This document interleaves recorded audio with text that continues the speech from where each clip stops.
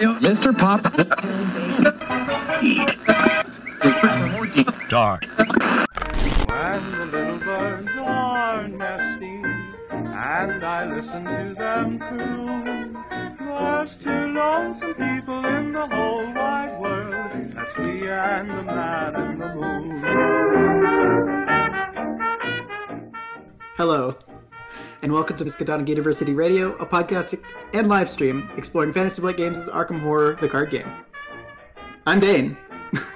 I'm Dan. And I'm Ben. And we finally got here. Today, we are at the end of the edge of the Earth. Spoilers, there is no actual edge of the Earth. The Earth is actually round. But we do have some good old spicy hot card reviews to keep you warm.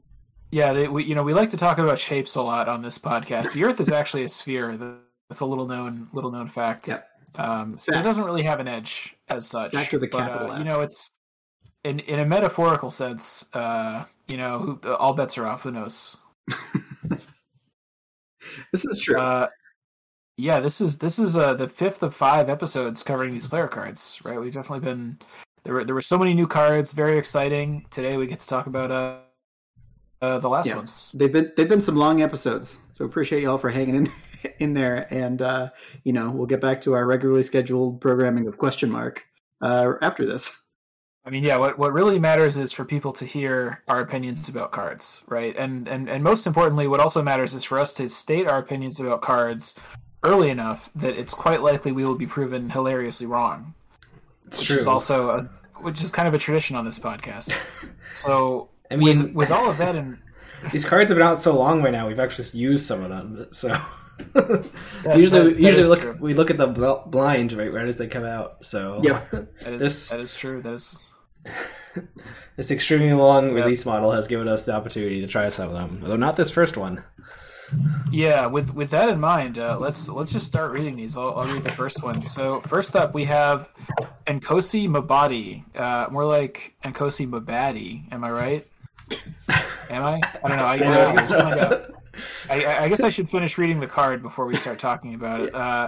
So this is a Guardian and Mystic level 3 asset. It's cost 4. It has 2 willpower icons. It's an ally and a sorcerer. And it has a reaction. After Nkosi Mabadi enters play, name a non-Elder Sign Chaos token with a symbol. Until this card leaves play, the named symbol is your sigil. And then reaction. When an investigator at your location reveals a spooky token, actually a cultist, tablet, or Elder Thing symbol, exhaust Nkosi Mabadi, search the Chaos bag for your sigil and reveal it instead, returning the other token to the Chaos bag. And it takes up the ally slot, and it has 2 health and 2 sanity. So this guy is kind of he's like a token manipulation, kind of a, Chaos bag manipulation kind of a guy, right? Yeah. The first thing that, so he's coming out in Edge of the Earth, so you're imagining that, that you're revealing these bad things, and then you're going to replace it with something that's going to benefit you for, everybody in the world immediately thought of Jim, because why wouldn't you think of Jim? You're welcome, Colin. This is the Jim card. But there's also another use case in Bless and Curse tokens, in that you can force it to pull a Bless or a Curse token to help your Bless/Curse build happen. And I think in these colors, well, I guess you could play a Mystic that wants to draw Curse tokens. It seems like it's more likely that you might be playing a Guardian that wants to draw Bless tokens. But yeah, you could certainly do that with it. You can also do like Dane said, you could also just play Jim and you want to draw skulls all the time. Or even if you were playing not Jim and you wanted to play the weird spells what's the weird one where it does extra damage if you find a weird token? Armageddon? Or no? Are you talking about Shards of the Void? Yeah, old cards that no one ever plays. But I guess you can't even do that because it has to be a Chaos token with a symbol. So that one has Animate Extra on it, so a lot of people like that card. That is true. Yeah, a lot of people are very interested in that card. Yes. This is a very Animate Extra. I mean. So looking at this guy though, so there's a lot of allies in the game now. You got a lot of options. if you're a Mystic, you've got Dr. Renfield, you've got Arcane Initiate, you've got some other choices. If you're a Guardian, you got lots of options. You got Beat Cop. Even if you're a Blessed Tokens Guardian, you have the Nephthys. So there's other choices there. What kind of deck would you be playing if you decide this is my guy, this is the ally that I want first? What kind of deck would that be? What's going on, Timmy? I think the best deck that I could think of to do this would be Blesses. Would be like something to do with pulling Blesses out. I think like the symbols get really scary in the harder modes, right? Like Dan and I are playing through the Return to the Circle and None right now, and there's a lot of just like straight up, -4 take a damage, or like just a lot of auto things. So it might help in that respect too, to like mitigate that to some extent. But and 2 symbols to like commit, not that you really want to commit him, but he's a little expensive, so like you could consider playing him in that kind of environment, but honestly good sure. for well prepared. So you guys, Colin? You guys are both wrong. The correct deck to use this in is a troll deck, because you can pick the auto fail as your sigil and make it so it's much easier to auto fail. Yeah, auto fail every test, or a lot more tests for everybody. Well, no, because think about it. The survivor in your team can get their take heart to fire every time. Right? That's true. So it's actually great. You combo it with a survivor that has take heart and double drawing thin. Yeah. Because auto fail is usually like you fail a test. Sometimes the spooky symbols are like you fail a test and you take a horror or something. So right. like auto fail is better to draw when you're trying to fail a test with take heart or being stellar or whatever. Than I have a question for Rules Master Ben. Maybe the first of multiple questions. What happens if you choose a sigil and then someone seals the last copy of that symbol that's in the bag? So your sigil is no longer in the bag. Then you wouldn't be able to trigger the reaction because you can't reveal it instead of the symbol you have. Right. Okay. So like, because you can't trigger something when you can't trigger an effect when the effect doesn't do anything. So. Okay. Another question. I don't even know if this matters, but suppose you picked the tablet as your sigil. If you drew a tablet, could you search the chaos bag for another tablet and reveal it instead of the first tablet? I don't know why that would matter. Technically, yes. I'm not sure why you'd want to do that. But I guess you technically could. Maybe in the future when we have like the super tablet, but it has the same symbol, but like a gold border can't wait for that. Can't wait for that super tablet. So I think like I really do like the idea of Ben's troll deck. That's a fun idea. The reason I'm not super pumped about this for like blessed decks is, you put a bunch of blessed tokens in the bag. It's already kind of a crapshoot whether you're going to draw one when you want one or not, right? This doesn't really make it that much. It doesn't really get rid of that much uncertainty. It just increases the odds a little bit. Like it effectively turns maybe like 3 tokens in the bag probably into blessed tokens, which is nice. But what you really want is something like Favor of the Sun, where you just like can definitely get one when you need it. Right? Also fast. Yeah, exactly. And this is like the fact that this costs 3 XP and 4 resources and takes up your ally slot. That just seems like kind of a high price to pay for something that like isn't really changing the odds that much. Am I being too pessimistic, as I often am, or is that kind of right? What do you guys think? So one thing that's interesting about this, I guess, is that it like interacts with the tokens in a weird way. I was gonna make a joke about like, you can just put this out with Diana and then like put him under Diana, but he doesn't actually cancel or like do anything that Diana wants to do and to put her under him. It just says that you exhaust him to search it and reveal it instead. So it's not like you're cancel a symbol. It's like a weird replacement effect, and yeah. I don't know if we've seen that before on a card, but that gets around some weird weaknesses. Like I think nihilism. No, not nihilism. What's the Jackie's weakness? It's like you can't cancel auto fails or Dark something, Future. or you can't. Yeah. You can't cancel like anything that says you can't cancel something. He doesn't technically cancel it. He'll like just redraw it. So that might be an interesting reason to play him. But I don't. To get to your point though, Dan, I don't think that you're being pessimistic. I think it's tough to find a specific place. Timmy in chat said like a scavenging gym to like continue to get grotesque statues back. Might might be a fun build, but tough to see it being completely efficient though. I do. I like the guy's robes. Very, very cool. Very snazzy.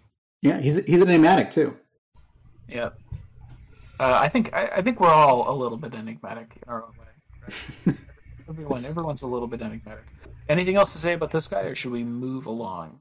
Move on to the strangest card for me, anyway, in this set. Yeah, nothing else to say about this gym card. So, yeah.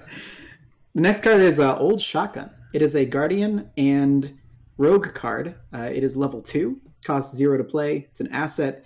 It has a combat icon on it. Is an item, weapon, and a firearm, and it uses 0 ammo. While playing an event, treat Old Shotgun's uses value as 2. Action, spend 1 ammo, fight. You get +3 combat for this attack. Instead of its standard damage, this attack's damage is equal to the amount that you succeed by or fail by. If you fail and would damage another investigator to a minimum... if you fail and would damage another investigator to a minimum of 1 to a maximum of 3. So, and it takes up 2 hand slots. This card really confused me when we first played it. When we first saw it, but from my understanding, it's if you play something with like contraband or something, or if you play like extra ammunition, it like opens like a rules window where you can dump ammo on it. Is that right?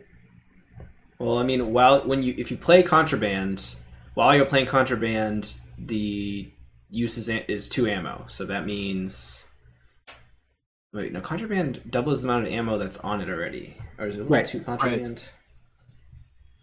Okay, no. Level 2... No, contraband. What do you do with contraband? So, I think it's like... if you play like sleight of hand to get it out, which you can't do with Taboo. But if you... Oh, no! Well, okay, so what is funny is if you swift reload, while you're playing swift reload, it's considered to have uses 2, so you don't put more bullets in it. So it just doesn't do anything. Swift reload. Like extra ammo would work on it. Contraband probably does, I think, although I'm not totally sure. But swift reload, I think, would not put any permanent bullets on it. Swift reload says place ammo on the asset until its ammo equal to its uses X value. So while you play swift reload, its uses would be 2. So if it had no bullets on it, it would put 2 bullets on it. Oh, I thought swift reload was like add bullets until it has the same number of bullets on it as its uses value. Right, but while you're playing an event, its uses value is 2. But also while you're... okay, I got it. So, so when you're playing an event, it doesn't actually put bullets on it. It just... Right. It just makes its text say 2. See, so... what I was thinking was like, this is a gun that is meant to... It's meant so that you can only use it when you're playing like a fight event that only works with a firearm. Because there's a lot of fight events that are like... fast play this when you activate a firearm asset. Like there's one that's like spend a bunch of bullets, and each bullet that you spend is like you get to draw an extra chaos token and then pick the best one. And I don't remember what it's called because it's not very good, and none of these cards are very good. But I thought it was basically like a gun that you play if you want to build a deck around those types of cards. I see what you mean. Yeah. But you're right. Like Swift Reload would actually put 2 bullets on it. Yeah, I can't remember what the name of the card is. Riddle's Last Boys or something. I don't. I'm trying to think of a ammo would too. Yeah. Yeah, I mean, and you could use like what's the Guardian ally that lets you like convert supplies into ammo? Supplier. Venturer. Like you could use Venturer to like at least put ammo on it. I don't know. Like it's 0 to play, which isn't nothing, right? It seems, yeah. It's just the payoff. The payoff for doing all of this is not great. Like the payoff is you get a not quite as good shotgun because it doesn't. The most damage you can do with it is 3, and I feel like the fun part of shotgun is trying to do like 5 damage. I mean, yeah, but a 2. I mean, it's like a 2 cost or 2 experience card that does 3 damage potentially. We don't see that many of those. No, I mean it costs 2 experience and 0 to play. Yeah, so like if you have a way to like reload it that's not too intense in towards of it's in terms of like your cost, you could do it up. I don't know. Oh, yeah, someone in chat mentioned that you could like play with Ever Vigilant that would bring it into play with 2 ammo. Oh, interesting. Really? I mean, Yeah. I mean, like if Cache 3 like worked for ammo tokens, not supplies. If it was as easy to put bullets on things as it is like secrets and charges, I would be a little more interested in this. But it's kind of hard to put more ammo on things. There's really only like 3 or 4 cards that do it. Yeah, there's not a lot.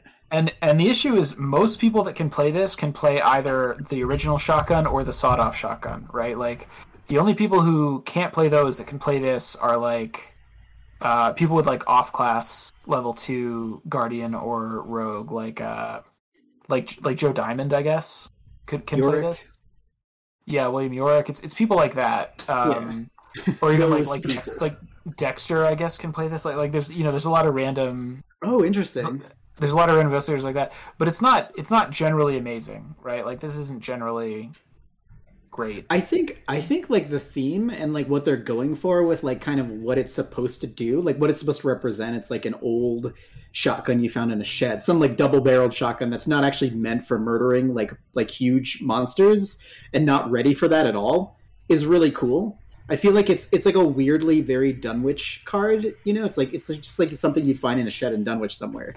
And like that's kind of exactly the environment that somebody might take it in, because like Dunwich, you don't have a lot of experience. So like this, if you can get this, and the Ever Vigilant thing is kind of neat. If you can just like somehow guarantee like with stick to the plan and Ever Vigilant and just get 2 old shotguns, and you can just play this very reliably with 2 ammo on it, I don't think it's actually that bad. It's not as bad as I thought it was. I thought it was just completely, I've never played this card. But that actually seems like a neat sort of thing. It does. I mean, the flavor, it does remind me of, you can imagine kind of like a horror movie where the protagonist like finally finds a shotgun on the wall, but like there's no shells in it, and the shells are in the barn, and to get to the barn we got to sneak past the monster. Like that's all very cool. I don't think I'm ever going to play this. Like this is a lot of hoops to jump through to get a pretty mediocre payoff, is what it seems like.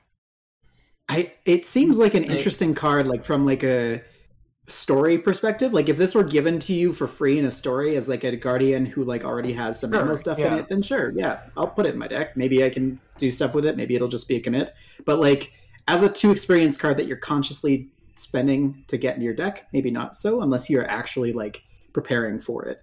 I mean, I think you could try to build around it. I don't know if there's enough cards to support it right now.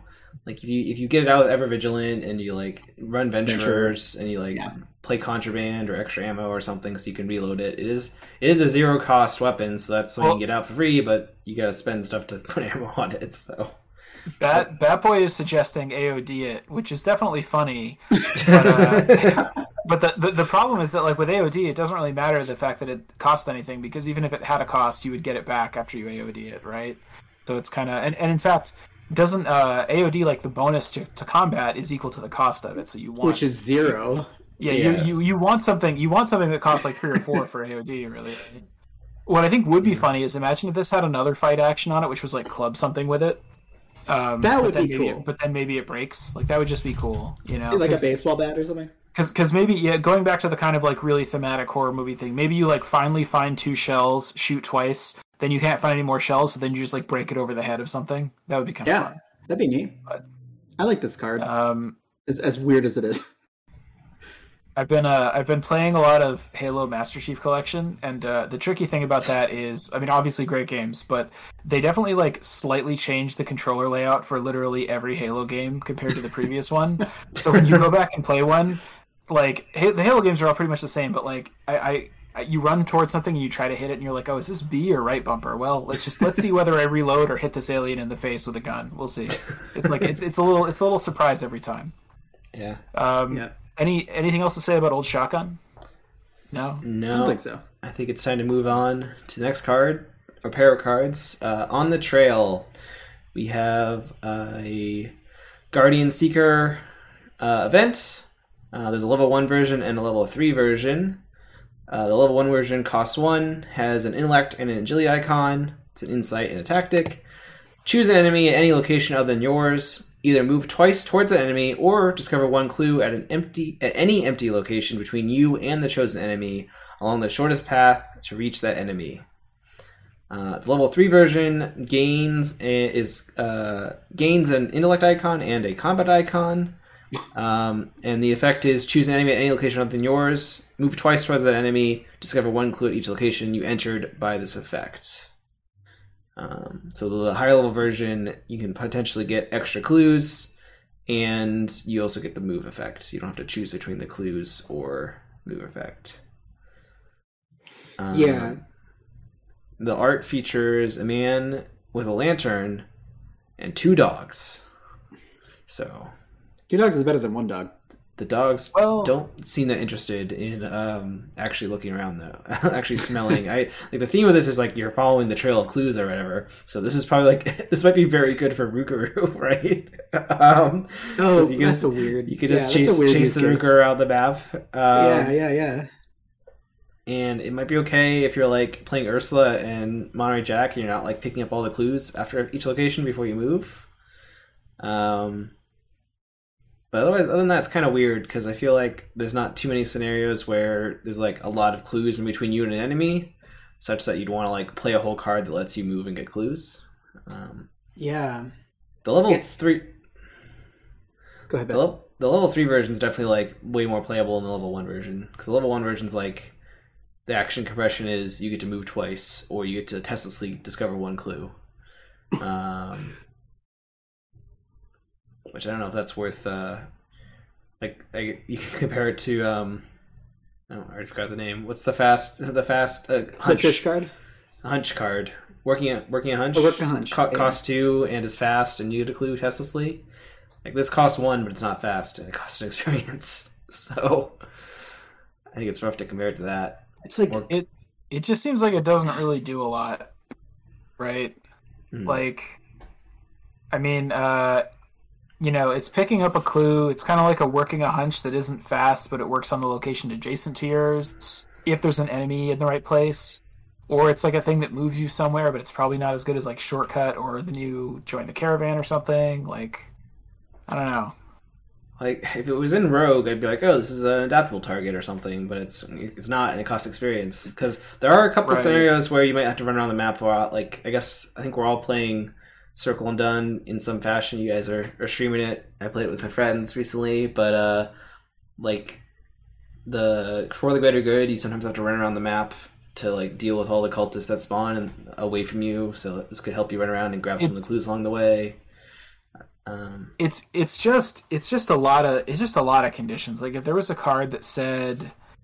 If there was a card that said like discover a clue at a location adjacent to you and it was like not fast and it cost 1, that would be like maybe playable, but I don't know how excited you'd be to play it.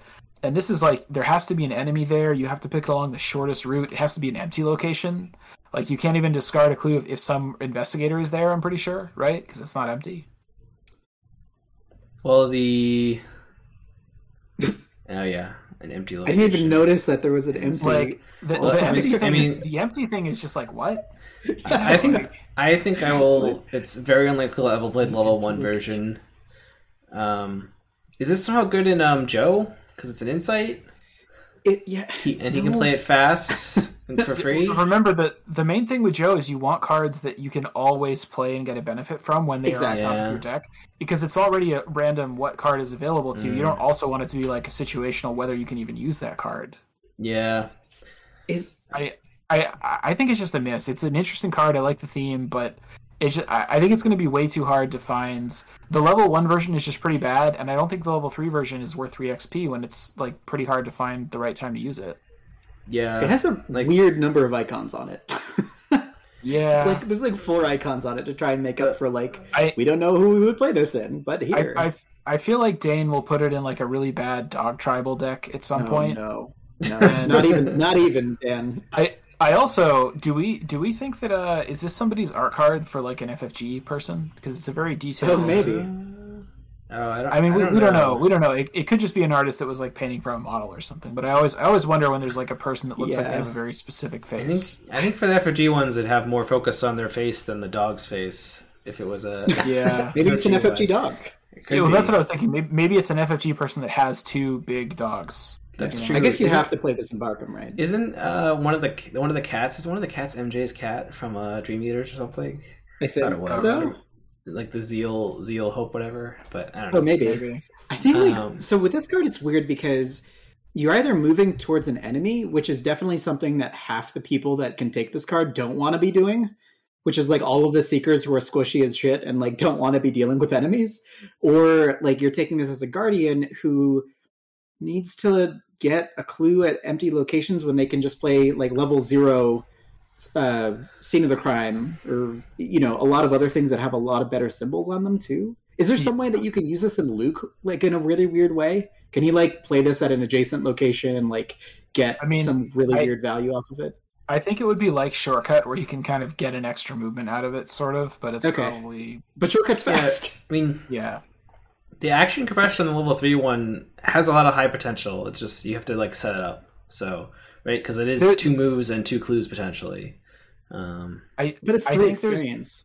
Yeah. And I think there's definitely there's specific maps where in solo, where like picking up 1 clue off a location is really good. If there's like an enemy that starts really far away from you and you just play this in solo and you move, get a clue, move, get a... It's... No, you know what? It's not worth it. Let's move on. Yeah, I'm tired of talking about this. My patience is at an end of the earth. Let's move on to Pocket Telescope, which Dane played a little bit in our Innsmouth run recently. Like this much. And for cast listeners, it's like maybe the size of a... Dane's trying to keep his fingers very close together. So you're saying you're saying you have a telescope in your pocket, but it's very little. It's a very little telescope. Is that what we're is that what we're describing? Okay, the time in which I played this card. Okay, all right. So Pocket Telescope is a Seeker and Rogue asset, level 0, cost 2, with an intellect icon on it. It's an item and a tool, and it says fast trigger, exhaust Pocket Telescope, look at the revealed side of a connecting unrevealed location, and action investigate a revealed connecting location as if you were there. It takes up a hand slot. So, I'm going to lay it out right here. Every level 0 rogue card is better than every other class's level 0 rogue card because of adaptable.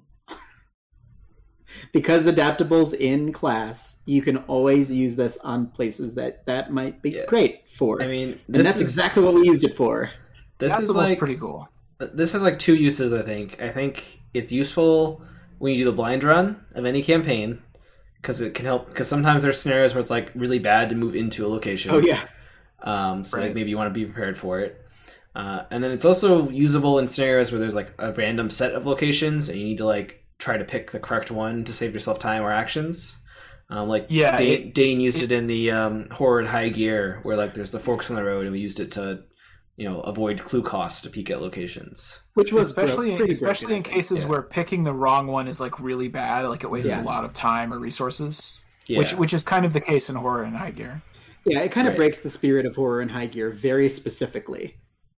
Well, but it's very funny that while you're driving your car, somebody is navigating using a telescope, and they're like, "No, take a left turn! Take a left turn! Oh, look at that bird!" It is pretty great. Just a quick sort of rules question. If you're taking the action on this, so you're investigating a revealed location as if you were there, and there's an enemy at that location, will that enemy hit you because it's as if you were there? Kind of like Luke rules? Or no, it's as if you were engaged with an enemy. That's what Luke says, right? Every enemy ally at that location. I'm curious if this is basically good. I'm going to say no, because you spent the action before the effect happens. Okay. So I think the AOO opportunity is missed. Unlike Luke, which it specifically says you're engaged with it. But if the enemy had text on it that said if you discover a clue at this location, it AOOs you or it hits you, it would probably do it, right? Yeah. Yeah. Yeah, I can confer with the giant list of questions. But yeah, I feel like Ben has said before that the words "as if" are the most complicated rules thing. They made them simpler, but I still have to think about it every time. But that's a really good point. That's a really good point, Dane, which is that so things like Intel Report are really good because sometimes you have a location that you don't want to go to and you Right. need to clear clues off it, right? But the thing about Intel Report is you're discovering clues from a location where you're not there, which means if there's a place that's haunted or has a locked door, you can still investigate there. Or you can still get clues there without having to deal with like the haunted effect or the really high shroud value Yeah. or the locked door or some kind of treachery like Wondrous Lands or that stupid new thing in Edge of the Earth that we were just complaining about in Discord. This doesn't get around any of those things. It lets you avoid actually moving to that location. It maybe lets you avoid things that are like when you enter or leave that location, it lets you avoid enemies maybe that are on that location, but it doesn't let you avoid things like a haunted effect or a locked door or a really high shroud value. Yeah. I looked up the rules for As If in their current state, and it says the game state's considered to be altered for the duration of the indicated ability or action from its initiation, including paying its cost and tax opportunity. So I think in that case, you would be considered to be at the location during its initiation, but I don't think the enemy would actually engage you. God, I hate everything about As If. This is pretty important to how good the card is. I think. Exactly, I mean, even still, I think it doesn't change a whole lot in the sense that this is like a pretty interesting adaptable target, and it's probably not like a general purpose card that you're just going to put in a secret deck, especially because it takes up a hand slot and you want to play Magnifying Glass or Lockpicks or something. So, but it's pretty interesting as an adaptable target for certain scenarios like horror and high gear. Yeah.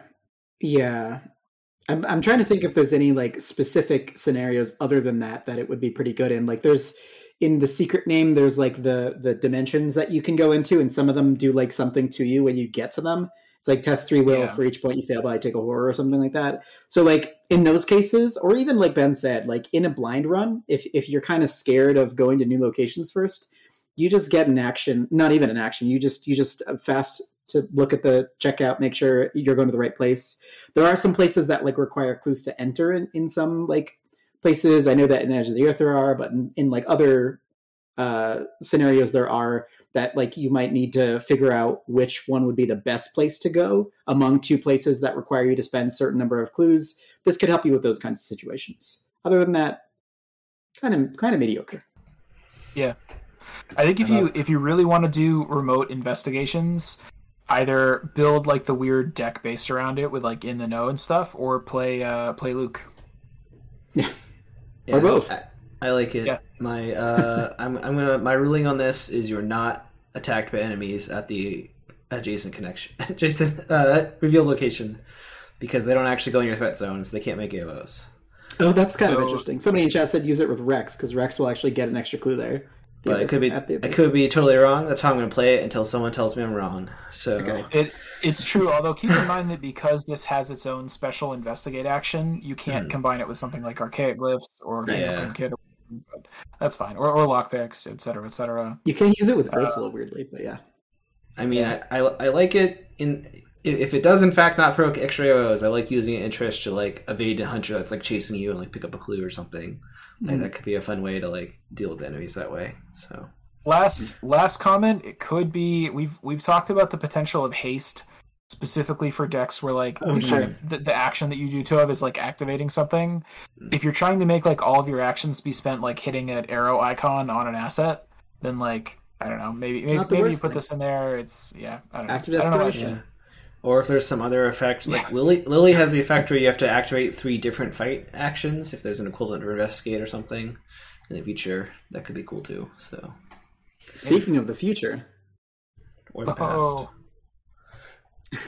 the next card is Precious Memento, and Precious Memento is an interesting card because it has 2 different forms. In Edge of the Earth, there are 2 cards that say Precious Memento, but each of them has a different subtitle, and they both do different things a little bit. So one of them is Precious Memento from a former life, one of them is from a future life. It is a Survivor and Rogue card, and it costs 3 to play. It's a level 4 asset, both of them are. Both of them commit for 2 wild icons. They're both, from a former life is an item, charm, and blessed. From a future life is an item, charm, and cursed. Each of them have the specific requirement that there's a limit, 1 precious memento from a former life per deck, and limit 1 precious memento from a future life from the deck. So from a former life has 2 reaction abilities on it. The first one is, after you fail a skill test by 2 or more, exhaust precious memento to heal 1 damage from it. And then the next reaction ability is, after you succeed at a skill test by 2 or more, exhaust precious memento and heal 1 horror from it. It has 3 health and 3 sanity and takes up your accessory slot. And then from a future life has the 2 reaction abilities that are the opposite of those. So that says, after you fail a skill test by 2 or more, exhaust precious memento to heal 1 horror from it. And then after you succeed at a skill test by 2 or more, exhaust precious memento, heal 1 damage from it. It has 3 health, 3 sanity, and takes up your accessory slot. So this is the first time we've seen like 2 cards that are the same card, but not really, right?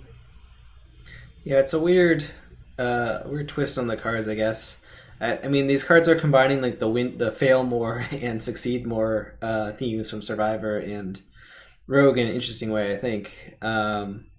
Let's see, the former life one, it lets you heal when you fail and heal damage when you fail and heal horror when you succeed. And the future does the opposite. So yeah.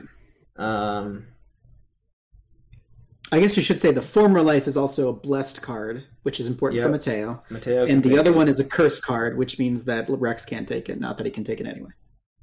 Or no, I'm sorry, that's a fortune, never mind. Yeah, no. I don't think cursed has anyone specific right now that interacts with it. It does not. But and it's only healing it damage off of the memento, though, which means it's kind of like a recurring 2 health or 2 sanity soak, depending which one you're trying to go for. And it costs 4 experience. And Survivor has access to Jess and Peter. And it just conflicts with other it just conflicts with other similar accessory slot items like Rabbit's Foot and Cigarette Case. Mateo can't take it. It's too high level for Mateo. You know. Yeah, no, Rogue, has Cigarette Case, which is incredible. Right. Like the thing is, if you're failing tests reliably, you should absolutely have Rabbit's Foot, and if you're passing tests by 2 reliably, you should absolutely have Cigarette Case. So this is like a Relic Hunter. This is like your backup accessory slot item, maybe. I don't know. I think the coolest use case that I've done with this is taking this in Bob, knowing that there's a Parallel Agnes in my group, and shipping it to Parallel Agnes so that she can have this like accessory that will just constantly heal damage for her. And then she can just keep, because she can't natively take this. I think either of them she can't take. So having Bob to give this to her, specifically the Future Life one, I think, after you succeed a skill test by 2 or more, exhaust it to heal a damage from it. That just gives her so much damage healing because she's probably going to be succeeding by 2 or more. Does Parallel Agnes not have to put the damage on herself to trigger the ability? It's just take a damage? She can put it on. Yeah, she can put it on Jess. She can put it on leather coats and recur them with scavengings. So this is an option if you're playing Bob and you kind of want to do that. But yeah, there's a lot of other options for that. It's definitely pretty niche, that's for sure. Yeah. Good, well prepared icons. I don't know if there's anybody that can take this and well prepared, but there it is. I mean, anyone that has like subclass Guardian, I guess. Or Courage. I thought well prepared was level 3. That is 2. It's either 2 or 3. Yeah. I solved it. Anyway, why don't we move on to the next card or cards? Yeah. All right. Next we got Professor William Webb. He's got a level 0 and a level 2 version, and he's a finder of hidden connections. The level 0 version costs 3. Is an asset with an intellect icon, ally and Mystotonic traits, uses 3 secrets. Reaction: when you successfully investigate, exhaust Professor William Webb and spend 1 secret. Instead of discovering a clue at your location, either choose an item card in your discard pile and add it to your hand, or discover a clue at a connecting location. He's got 1 health and 2 sanity, takes up an ally slot. Oh, and he is a secret and survivor card. And then the level 2 version, differences are he gains a willpower icon, and his effect is when you discover reaction when you successfully investigate, exhaust him and spend 1 secret.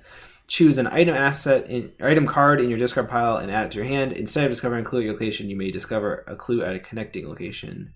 He has an extra sanity. So I guess his effect makes it so you can do both of the things, right? Instead of the or. Yeah. I feel like I should have put this in my Bob deck for Edge of the Earth, just to try him out. If I was going to try him out at something. Yeah. It's kind of an interesting card because it's like a scavenging with a body, kind of. Yeah, I mean, yeah. When you successfully investigate, you can scavenge. And you can also grab a clue off a connecting location. I don't know if that part is. I mean, this is useful, sort of. Keep in mind, like what we were saying with the pocket telescope was because you investigate as if you were at another location, you don't get to skip things like bad haunted abilities, right. Or locked doors. In this case, you do because it's like a sixth sense or whatever, where you investigate here, but you get a clue from there. That is kind of cool. I guess Trish can use him, right? She could use that to discover a clue off an extra, discover 2 clues off a connected location, or evade and discover a clue or something. Yeah, well, I mean, I guess you could. Well, you would successfully investigate. Like Trish triggers off of getting a clue, right? Not investigating.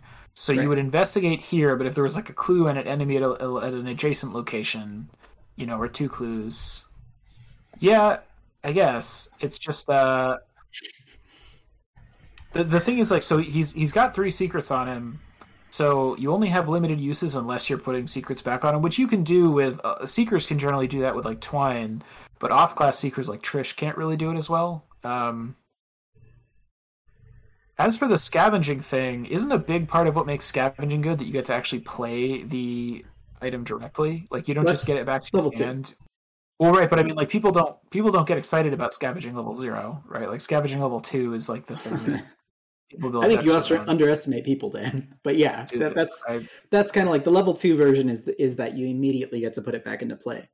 I think specifically what this is kind of going for, if you're not a survivor, is Ice Pick. Ice Pick is like level 3 is the only thing that I can think of that would generate like kind of like enough value every time you crack it. You can pull it back from your bin and investigate, and it's fast, so you can immediately play it again, get 2 clues with it, etc. So that's kind of a neat engine.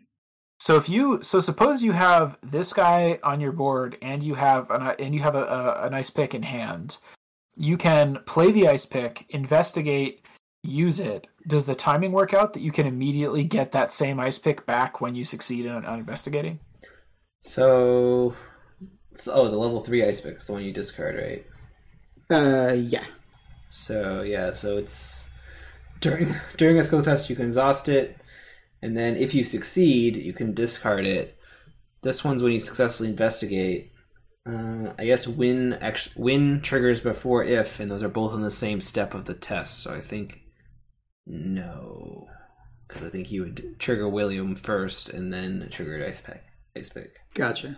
Okay. That's too bad, but the fact that you would still have to like. You would still have to also have a way to put secrets back on him. It's a little bit like Rube Goldberg-y kind of. Yeah, I don't know. Yeah. Bad Boy is asking an interesting question in chat. Can this find a clue from 2 locations away with the pocket telescope? So you investigate from the next location with pocket telescope, and then you use Professor William to discover a clue. I'm going to say yes. I think that works. I'm going to say yes to that. Oh, hell yeah. Because it's just like Luke, where you can like use shortcut to go two spaces, right? Type of thing. So now, what if you used Luke to play? What if you played that event that gives you? I don't know, but I think you could chain this even further. Right? Like if you're playing Luke, and you could, if is a horrible rabbit hole to go down. That usually doesn't even break the game. It's just very complex. Speaking of rabbit holes, you could use rabbit hole to upgrade this guy. So I guess, no, but I think there's some wisdom. I like this guy's art. He seems like a chill, weird dude. I like a lot of the other new allies we've seen cost a lot of XP and money. This guy, I mean, obviously he doesn't give you static boost to any of your stats, so he's just kind of worse. But level 2 XP isn't that much. 3 is like pretty affordable, he's at least not too expensive. I don't think he's amazing, but he's kind of interesting. I mean, Last thing I would say though, any ally with like 1 health, there are encounter cards in multiple campaigns that will kind of like snipe an ally that only has 1 health or horror. Yeah. Without spoiling anything, there might be a card kind of like that in Edge of the Earth. So maybe that's reason not to take him on my Bob. I was thinking about it because it's kind of like you have him and lets you like commit the item first if you want, and then pull it back or something. Because the Bob deck has a lot of items, he can't play them all. So it'd be good to be able to quit him and stuff. I don't know, but yeah, I don't know. I think I'll try him. I might try him on Bob. You might be seeing him whenever we could meet to continue our Edge of the Earth campaign, Dan. And that and Ice Pick. Yep. Let's talk about the next card. So next up, we have a Seeker and Mystic event that is level 2, cost 1, and it has an intellect icon and an agility icon. It's a ritual. It's called Protecting the Anirnik, or something along those lines. And it says, fast, play after an ally asset at your location is discarded by a card effect or is defeated. Either return that asset to its owner's hand, or its owner draws 3 cards. So that's kind of interesting. It kind of reminds me of Sacrifice a little bit, the Mystic card. 3 cards for a fast event that costs 1 is pretty nice. That's like, it's not quite as good as Cryptic Research, but it's level 2 instead of level 4. I mean, there's certain allies that you like use them up and then you try to murder them so you can play them again. Like Mr. Rook or Jeremy or even Webb that we just looked at could maybe fall into that. I definitely have had the experience multiple times of having a Jeremy on the board and also having another Jeremy in my hand and wanting the Jeremy on the board to die very, very badly. But the thing that's frustrating is this card doesn't really help you do that, right? That's right. This card doesn't help you kill an ally that you want to replace. It just lets you benefit more from when they go away on their own, kind of. It's interesting because like most of the cards that trigger off of like the death of somebody, like for example, Decorated Skull, which I'm going to talk about in a minute. But those things only care about if it's being defeated, but this actually cares about if it's discarded by an effect too. That would be like your Crypt Chill, right? Or like something that just unceremoniously just takes it off the board for whatever reason. Yeah. Your Vice and Villainy, etc. So like this can also be used in that circumstance. It's nice for saving an important ally that you don't want, like you only have one copy of, or you don't have a copy ready to go. So, but it doesn't work with Calling in Favors, because with Calling in Favors, you're not discarding the ally, you're returning it to hand already. That's right. Yeah. So I need to put out a retraction immediately because I forgot how Bob works. He can't take Web or Ice Pick because he doesn't have access to high level survivor cards. That's what I guess he could take level 0 Web, but that's not as fun. So womp, womp. With this card though, I'm playing 2 different decks in 2 different campaigns. So I'm playing through Carcosa right now with somebody for the first time, and I'm playing Norman with a whole bunch of expendable allies with Tony, who has upgraded Decorated Skull. Upgraded Decorated Skull is absolutely bonkers, especially if you could trigger the extra draw from Norman. And this card, if you're playing like medical students and you're playing art students or like laboratory assistants or whatever, is really, really cool because once your lab assistant or whoever dies, you can, as Norman, draw 4 cards. And then with Daisy, we're doing kind of the same thing. So Harrison's playing Larry Anderson with Sled Dogs, which is amazing, and Guard Dogs as well. It's just it's a dog deck. And Daisy is doing a whole bunch of students go to the South Pole and get murdered. So this is definitely going in my deck immediately because I'm playing a whole bunch of medical students to tamper the damage on our allies and stuff like that. So it's going to be really good just to draw 3 cards fast when something that I know is going to happen. I'm pretty excited about it.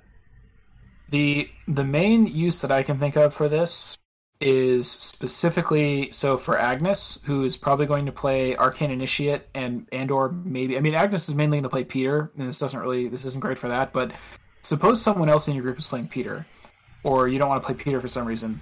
Maybe you just play Arcane Initiate and like David Renfield, and you can just put damage and horror on them, and then you just play this to either bounce them back to your hand or draw a bunch of cards. like if you have a way, because Agnes is going to play like Forbidden Knowledge and stuff, she's going to have ways to kind of take horror on command to make her stuff. So if she has an ally that's not being useful anymore, she can probably like kill it, play this, and get the cards out of it, and that's kind of right. And she doesn't have that many ways to draw cards either, so the card draw is pretty strong. Last thing I would say is maybe also if you're playing a Roland or Joe deck and you're playing Beat Cop and you don't have healing, you don't have ways to like heal Beat Cop, so you're like, okay, I'm going to just let the Beat Cop die from using its ability, but then I will bounce it back to hand and play it again. That's expensive, but it's something you could think about. Yeah, you brought up Arcane Initiate and Mr. David Renfield. I feel like Marie would like this too, because she can freely kill us off and then replay them to get Save Doom out again. So, and with this when Baron Samedi goes away, you could play this, I think, right? You wouldn't want to return the hand. That'd be great.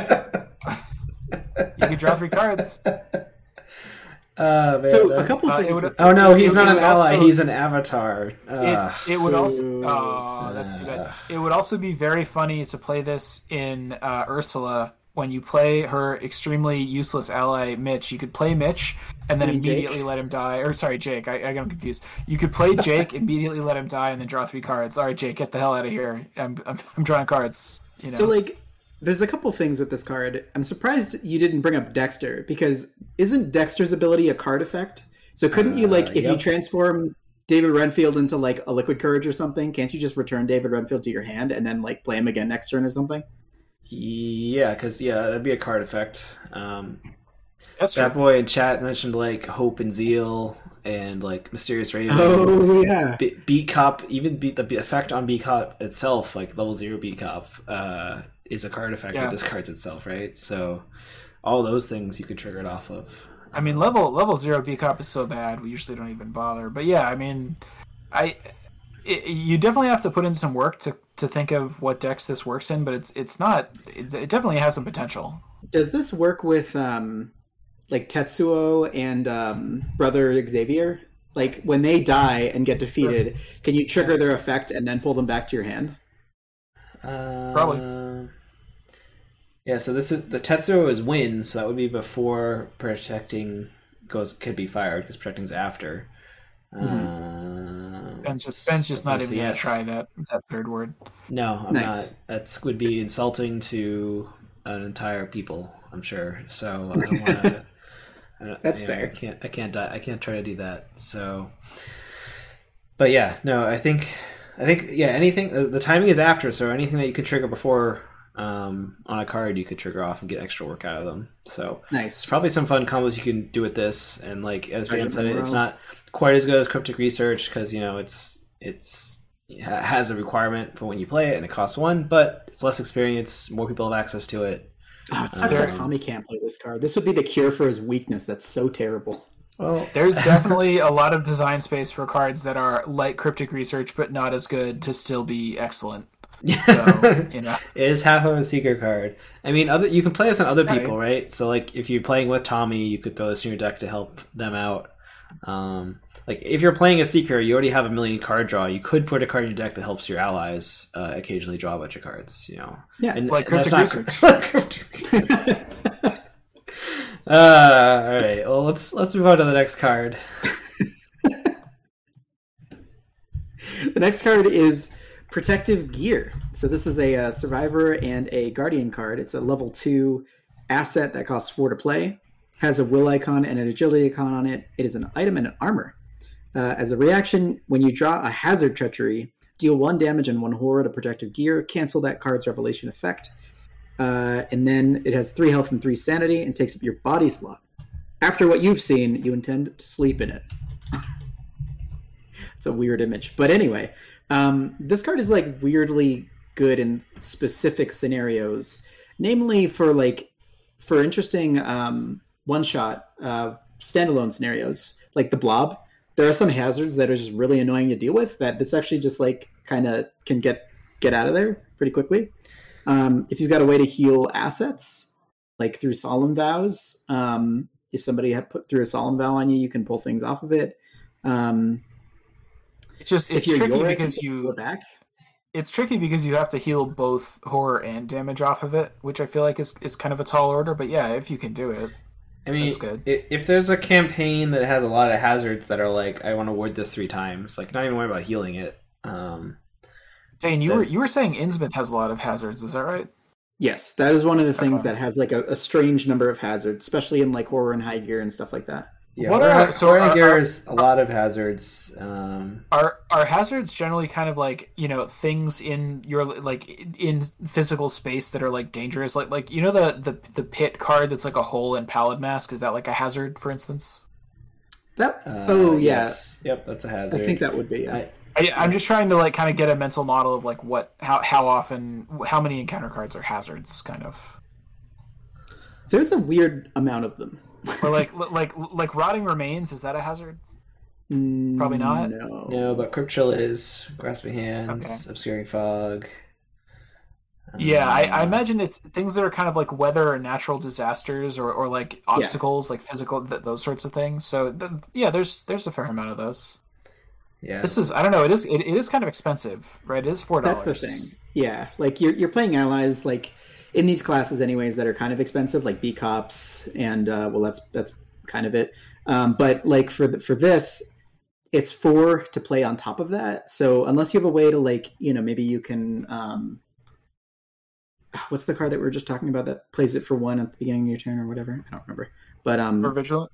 Yeah, Ever Vigilant, or you can gear it up this, and it's kind of a little better. Well, and you know, early in the game, people don't really play these anymore, but early in the game, you would sometimes put in a Bulletproof Vest or Elder Sign Amulet into your deck. That is true. If you were just worried about taking horror and damage, and those are also expensive. Like this is, it soaks both damage and horror. It's a lot of money, but like, it's not totally crazy to think that you might play this. I mean, for Tommy, he could probably get his money back for it. It is a pretty cool Tommy card, actually. Yeah, even if he just uses it for the soak, it could be pretty nice for him. And I guess Bob can help pay for it. Yeah, Bob can pay for it. I don't know. Yeah, I think you have to like. I don't think this is a card you just like put in your deck for a blind run. It might be one you strategically pick for like a standalone or certain campaigns where you're really worried about some of the hazards. So yeah, but I think it's definitely playable in that fashion, and I think Tommy might just play it as a soak card. You could definitely consider it. So, can Bob buy this card? No. I like the idea of like we joke sometimes about like it's like in D&D where players eventually learn to like listen before every door before they open it, like never go around, like players become like extremely cautious and paranoid. Yeah. This feels to me like if you've dealt with the mythos enough as an investigator, you would eventually learn to like go everywhere wearing like a full suit of armor, carrying a flamethrower, never looking at any type of book with the text, like never talking to anyone who seems weird. Like you would just become like a weirdo. Yeah, I mean that is the gist of this card. So yeah. Definitely like that. You intend to sleep in it. It says it on the card. Yeah, which I mean, D&D usually means you get a penalty of some kind. It's not comfortable to sleep in, but they might take that out of 5th edition actually. So I think you can sleep in heavy armor and no one cares. So, all right, why don't we move on to the next card, which is Mind Read. All right, so yeah, Quick Draw Holster. This is a Guardian and Rogue card.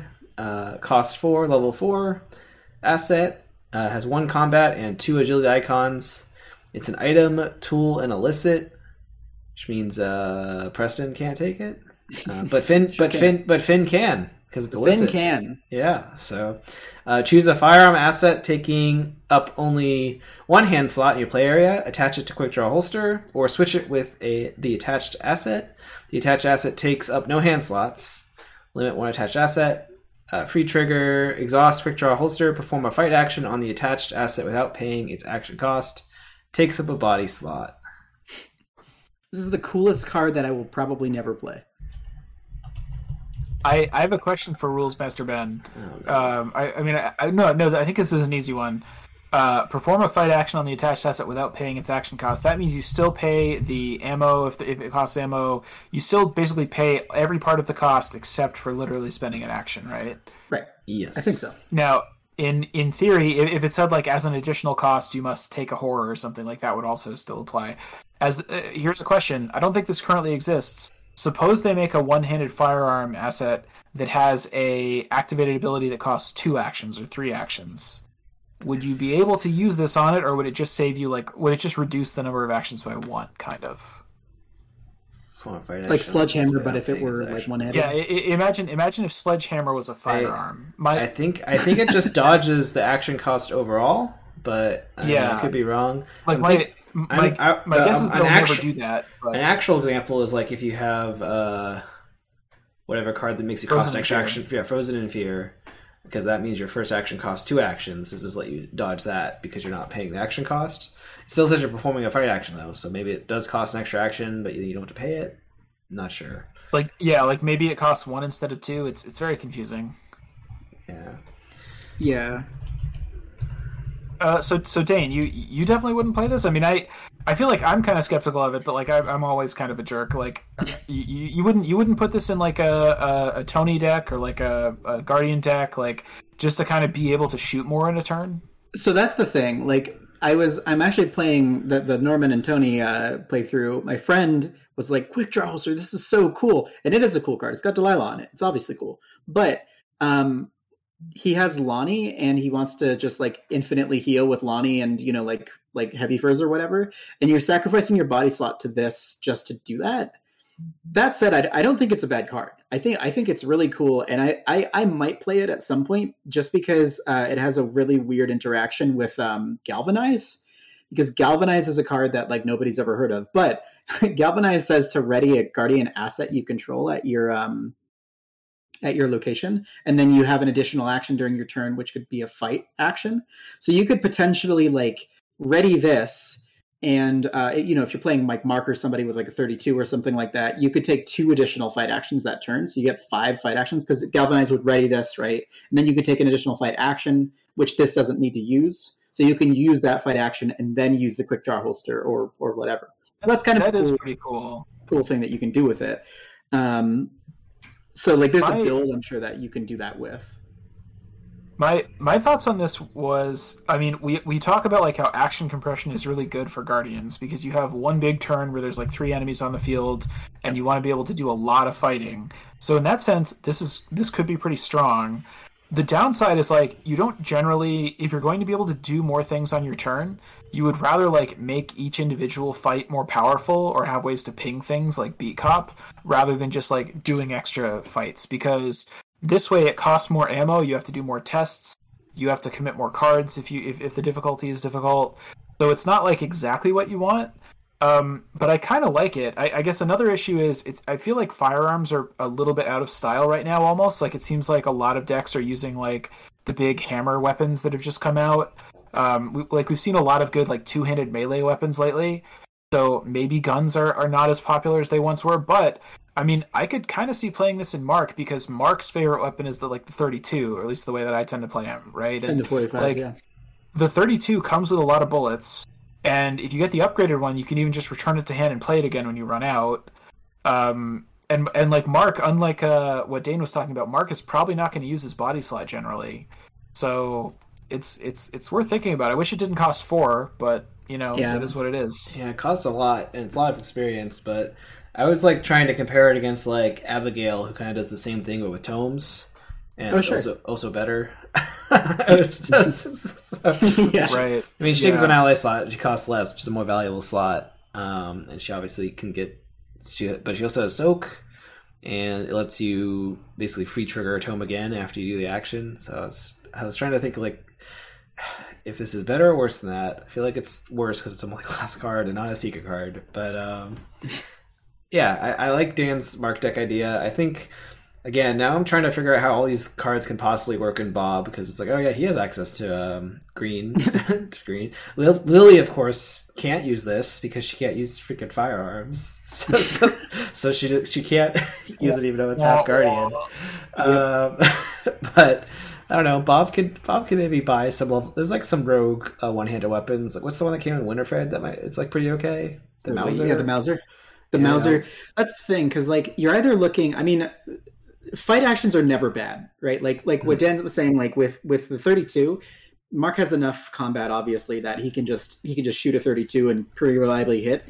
Tony is another one who can kind of do that, but like the succeed by thing, generally he can do that as well.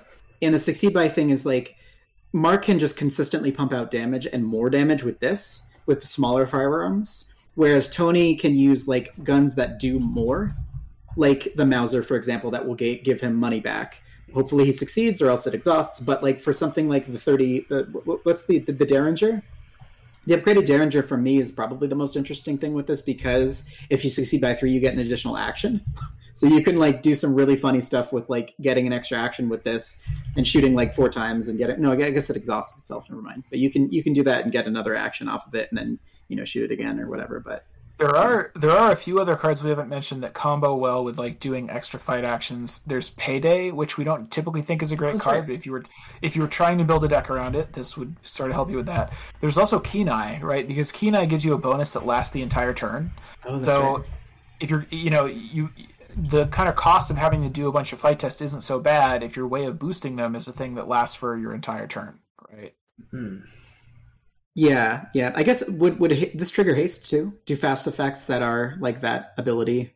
Because it says take that action without paying its action cost. So I think I don't know. I'll let Ben answer that.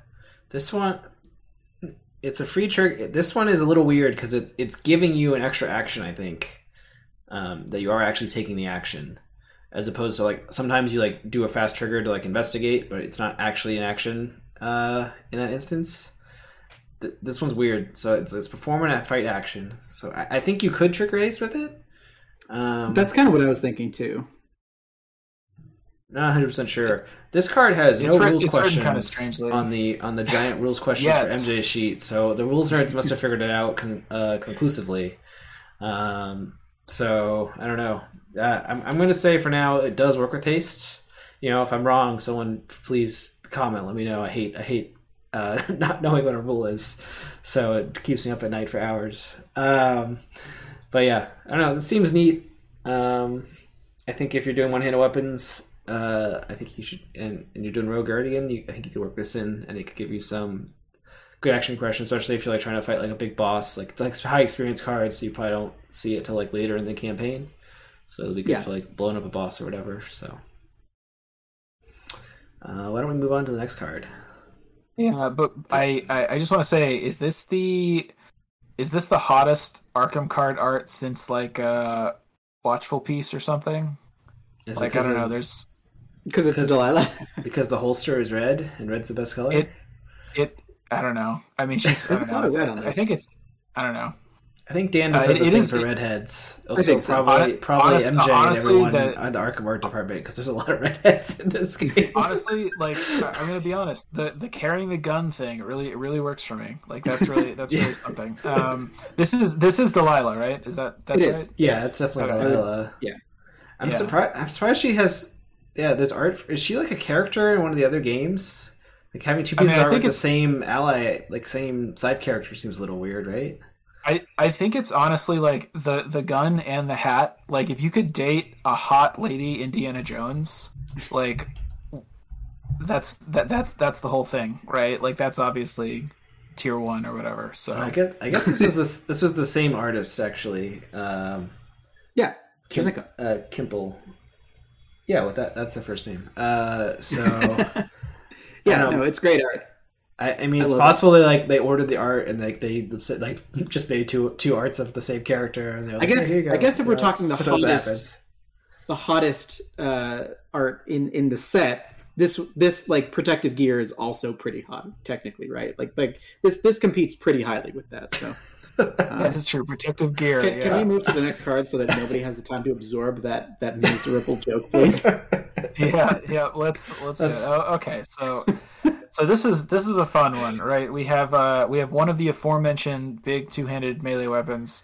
It's Sledgehammer, and there's two versions of it. There's a level 0 version and a level 4 version. It is a Guardian and Survivor asset. So the level 0 version has a combat icon. It's both versions are item, tool, weapon, melee. Both versions take up 2 hand slots. The level 0 version has action fight. You get -1 combat and deal +1 damage for this attack. And it has double action fight. You get +2 combat and deal +2 damage for this attack. The level 4 version has 3 combat icons instead of 1. And the abilities that it has are the single action fight. Instead of -1 combat, you get +1 combat and you still get +1 damage. And then instead of a double action fight, it has a triple action fight. You get +5 combat and deal +5 damage for this attack. So it's kind of interesting, right? Yeah. Go ahead. I think the other important part that you're missing is that Sledgehammer level 0 is 20 pounds of steel vengeance, and Sledgehammer level 4 is 25 pounds of steel vengeance. Right, so 5 pounds makes a big difference. Yeah, it's funny that just adding 5 pounds makes it... Yeah. I mean, you're not a physicist, Dan, but I think 5 pounds makes all the difference when you're swinging a big hammer at a monster's head. You know? I mean, it definitely, I would say it increases the kinetic energy by 25%, give or take a little bit. So, I mean, Sledgehammer level 4 is the legendary item that Ben smashed a Cthulhu so hard its child died. Oh yeah, that is. We can never forget this. I like that was a moment. I like Sledgehammer 4 because it's good and hard and expert because like you want to do minimal tests in those, and this gives you also a big bonus to help counteract the big negatives. And I ran it in Daniela in an Innsmouth run during Arkham Knights, so it was great swing. It tricked me into putting 1 live and learn in my deck, right? So that if I missed with an auto fail, I could retry the attack. I don't think I ever used it. No, actually, I think I used it once. So it worked out. Worth it. Hey, it saved a whole turn. But I like it because the action question is really nice. It helps balance out against Dan when he's playing like Mandy and his turn takes 100 years because he has to shuffle his deck 30 times. And it's like, all right, my turn, I do one thing and I kill the monster. Great, let's move on. I think the big weakness... It's not that weird because as a seeker, you have 1 button Archaic Glyphs, which is like, action discover. You get +1,000,000 and discover 1,000,000 clues. Yeah. And this is like that for fighting, only it takes your whole turn. That kind of sucks. I mean, but it is. I mean, I think what we were getting at is it is funny that adding 5 additional pounds of Steel Vengeance makes a big difference. In the level 0 one, the level 0 one seems pretty bad, and the level 4 one is like at least sort of good, right? Yeah, the level 0 one, like the basic fight action, which is -1 fight for 1 extra damage. Yeah, I mean, it is like a sort of a costless +1 damage, right? Like or conditionless. Like a lot of the level 0 weapons have some other condition on them to get the +1 damage. Yeah, and like I'm a big proponent of the 32 in like Mark decks, which doesn't give you a combat bonus. So you could say like, okay, well for Mark you don't need the combat bonus as much. I don't really want like a -1. I mean, I might not need a combat boost that much, but I definitely don't want a -1, Yeah. Before considering the level 0 version of this, let me ask you a question. Do you want a card that is worse than Kukri in your deck? No, Dan, I don't. Then don't play this card. Do you want a card that's worse than Kukri in your deck? I mean, is this worse than Kukri? Like sometimes you do. I mean, because like it's two actions to deal 3 damage, right? Is that what you're thinking? Yeah, Kukri is 1 action there's 2 actions to deal 2 damage. Like that's good. This is not worse than Kukri. I mean, Kukri's very, very bad. well, this takes up both hand slots. Yeah. I guess the only single action fight action that I can think of that's worse than this one is the one on Knuckle Dusters. You are forgetting a lot of very bad weapons that exist in this game. Well, I guess that does an extra damage. Oh, okay. Single action fight action, that does an extra damage. Sure. The only one that I can think of off the top of my head, and correct me if I'm wrong, is letting the enemy get retaliated. I mean, Knuckle Dusters isn't bad if you have a 5 combat, Well, sure. Does Tony have 5 combat? Yeah, he does. I don't know. So let's break this down. Let's look at just the level 4 version, and let's break this down as like pros and cons. Mm-hmm. Pro, extremely cool, very fun. Will feel really awesome when you hit something with it. Great. The fact that it never runs out of ammo is nice.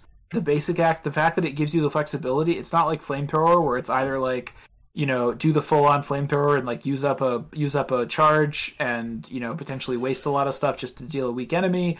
It kind of has this built-in like little attack that you can use for little enemies and then a big attack that you use for big enemies. Mm-hmm. All of that is really cool. It's not too expensive. It's only 3. We've seen a lot of weapons that are more expensive. All that is nice. The con, I think Ben said it was very hard to actually be able to do the triple action unless you either have extra actions or you have like infinite Goddess Mandy teleporting around and shortcutting you. Right? Yeah, that is the penalty. Like, you need a way to be able to move around actionlessly to like be able to efficiently use this. Because the enemies don't always necessarily spawn on you. Sometimes they spawn your teammates, or they're spawn in an empty location, or they're a boss that spawns at X location or whatever. So having like someone that can shortcut you, or safeguard or something like that to help you move around actionlessly so you can spend those 3 actions is pretty key. Or even some like I'll handle this one, or like those types of cards. Yeah, I will mention one thing that's extremely funny about this, possibly even funnier than hitting Dagon so hard that you killed his spawn. You do the triple action. You're putting all your eggs in one basket. If you're attacking something that is in someone else's threat area and you draw the auto fail, you will probably kill that person, right? Well, and think of how funny that would be. That would be pretty funny. And just think about it. You can kill them and then play live and learn, and then swing again at the enemy and maybe also kill the enemy. And it's like, well, your sacrifice wasn't in vain, I mean, you could run. I guess you could run Riot Whistle to like pull the enemy off of someone, so you have a chance of killing them. Yeah, but that kills all the tension, really. Well, and that's like the flip side of what Ben was saying, which is that if you're in expert mode, only having to do one test to do a ton of damage is really, really good, right? And a test where you get +5, like, okay, you get +5, you commit like an overpower or something, or like a courage, you're at like +7, like even the -8 you probably pass in a lot of cases. Like, I mean, that is pretty good. Like, in some cases this is neat. It's just too bad that I feel like the real bummer isn't Cyclopean Hammer like kind of better than this most of the time? That's the thing. Assuming you're not like a survivor. Like, if you're a survivor, you can take this, but you can't take Cyclopean Hammer. I mean, Cyclopean Hammer seems very good. I haven't actually seen it. Kim was playing it on Lily, right? And it was hitting everything across the board. It's great. It is more expensive, and it's not very good for people that have really low will. But apart from that, it's 5 experience and 5 to play. 1 action to deal 2 to 3 damage, depending if you succeed by enough, right? Yeah, right. And the thing about that is that like Time Worn Brand gives you +2 combat and +1 damage, right? Anybody with at least 2 will, it's a Time Worn Brand that can potentially do 3 damage. It's just better than Time Worn Brand. And like with Sledgehammer, I think I think it's just like really, it's just a solid card. I think it's just like a good, like, bash them over the head. Flavorfully, just a pretty solid card. Like, the fact that you can take this in Wendy is fantastic. I'm very, very excited to use this in Wendy. Well, and unlike the Cyclopean Hammer and a lot of these other things, Daniela can take it, right? Like, that's half the reason Ben was playing it is because you just don't have too many options as Daniela. And even if you do mostly want to play the Cyclopean Hammer, you can only play 2 copies of that. So this is like your backup, right? You play like 1 or 2 copies of this, and it's like if you don't have a Cyclopean Hammer in your opening hand, maybe you have one of this instead, and you can still wreck face, right? Yeah. That point, Chad is bringing up the fire extinguisher, the new fire extinguisher, level 3 fire extinguisher. We actually think that's pretty good now. But this is just more of the beefy, like, compared to chainsaw kind of a thing, right? Like, both flavorfully, like chainsaw and sledgehammers go hand in hand, right? Like, the weird fact that like these are both survivor cards, and that this can also be a guardian card is really cool. Yeah, I want this in both classes. Yeah, new fire extinguisher is just +1 fight, +1 damage for an action. So maybe in in standard, fire extinguisher is probably a little bit better than sledgehammer because it's probably easy enough for you to pass a couple tests. I still stand by that in hard or expert, having that +5 fight in 1 action is very strong.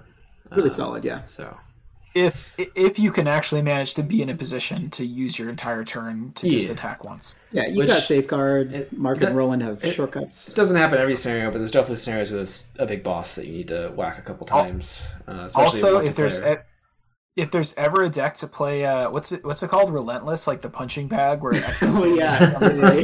if there's ever a weapon to use with that, I think it's this. So if you like squish a 1 health cultist, do you get 5 resources? I forget how that card works. But boy, you deal access damage to enemy. You put that damage on Relentless, and then you can convert it to Buddy.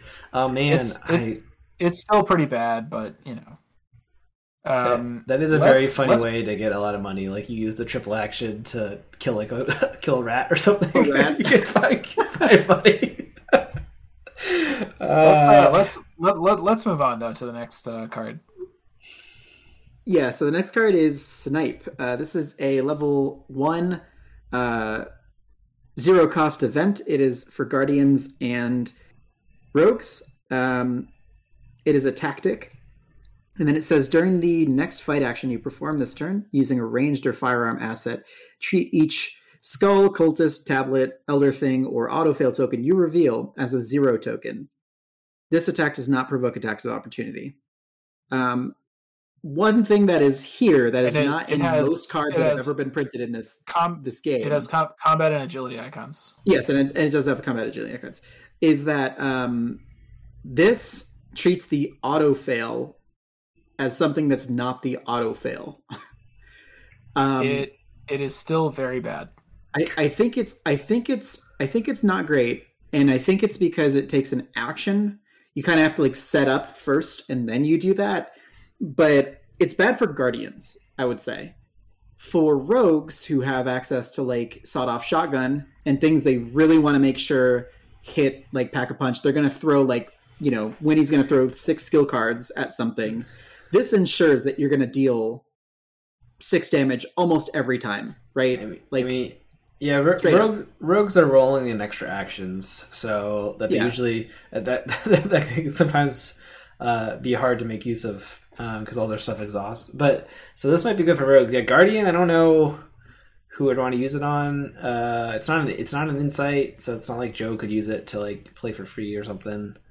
I really don't want to spend a card and an action just to make the autofail not do anything.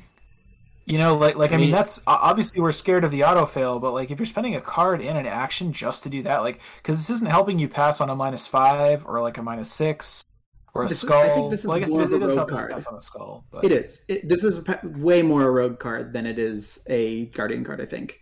Because there have been so many times that I've really wanted to make sure one attack hits, which is usually with a sawed-off shotgun or something that will deal 1,000,000 damage if it hits, as long as you don't pull that one symbol. And this is the way to prevent that. Notably, Parallel Roland can take this and make it fast. So he's like the only investigator in the game, I think, that can do that. Yeah, I don't have much else to say on this one. I think if you have a lot of rolling actions and you're shooting stuff or you're using the bow and you're like in hard mode or expert, maybe this helps you out. Dane, are you gonna put this in like a Tony deck, or are you going to like think about it and then decide you don't have a slot for it? I think I'm going to put this in a Winnie deck over any other deck, because Winnie can use this for its sight guns if she needs to. She'll find it eventually again, and if you take like a shotgun or whatever, then like this is the card that you want to play with that. You want to succeed by 1,000,000,000, and you want to make sure it hits. And this is 100% certain that attack will hit, which feels great, honestly. As long as you can also pass on whatever the lowest negative number is, like as long as you can also pass on a -5 or something. That's why Winnie. Once Winnie's up and running, she commits like 2 cards at every test. That's why Winnie. So yeah. All right, why don't we move on? So up next we have Talisman of Protection. This is a Mystic Survivor card, level 0. It's cost 2, it's an asset, has 1 willpower icon on it, it's an item and a charm. Fast, play only during your turn. Play Talisman of Protection under the control of any investigator at your location. Reaction, when you are assigned damage and or horror that would defeat you, discard Talisman of Protection, cancel up to 2 of that damage and or horror, and it takes up an arcane slot. There's an event that does this, right, in Survivor? Yeah. It's like a mini one of those, but you play proactive. It's like a double will icon card that we used to play sometimes. Yeah, and like Calvin and stuff. Yeah. Yeah, I mean, it's an interesting card. Like, the only damage... Yeah, Perseverance is the event. Yeah. The only damage in horror that really matters is the one that will defeat you, right? So, like, this could protect you against that, I guess. I was trying to figure out how to put this into, like, a Lily deck to use with, like, Dragon Pull, but I gave up on Dragon Pull. It's definitely... It's really funny to me that this is called Talisman. The art clearly shows it's a thing that somebody wears around their neck, and yet it takes up an arcane slot instead of an accessory slot. I didn't notice that. That's actually pretty funny. Yeah, it's an item and a charm. It is kind of weird. Yeah, it's an item and a charm. I don't know. I guess they were like, oh, it's like a magic thing. You know, it doesn't conflict with you also having a lucky cigarette case around your neck, or however that works. It's just weird to me. In that case, it's weird that it is an item, if that's the case. But I guess because it's like Mystic and Survivor, they're like, oh, the Mystic part of it is it's an arcane slot, you know, and a charm. It's a charm. The Survivor part of it is it helps deal with damage and horror, you know. I think if you're a Mystic, you probably need your arcane slots, or there's a good chance you do, and you can just play Deny Existence.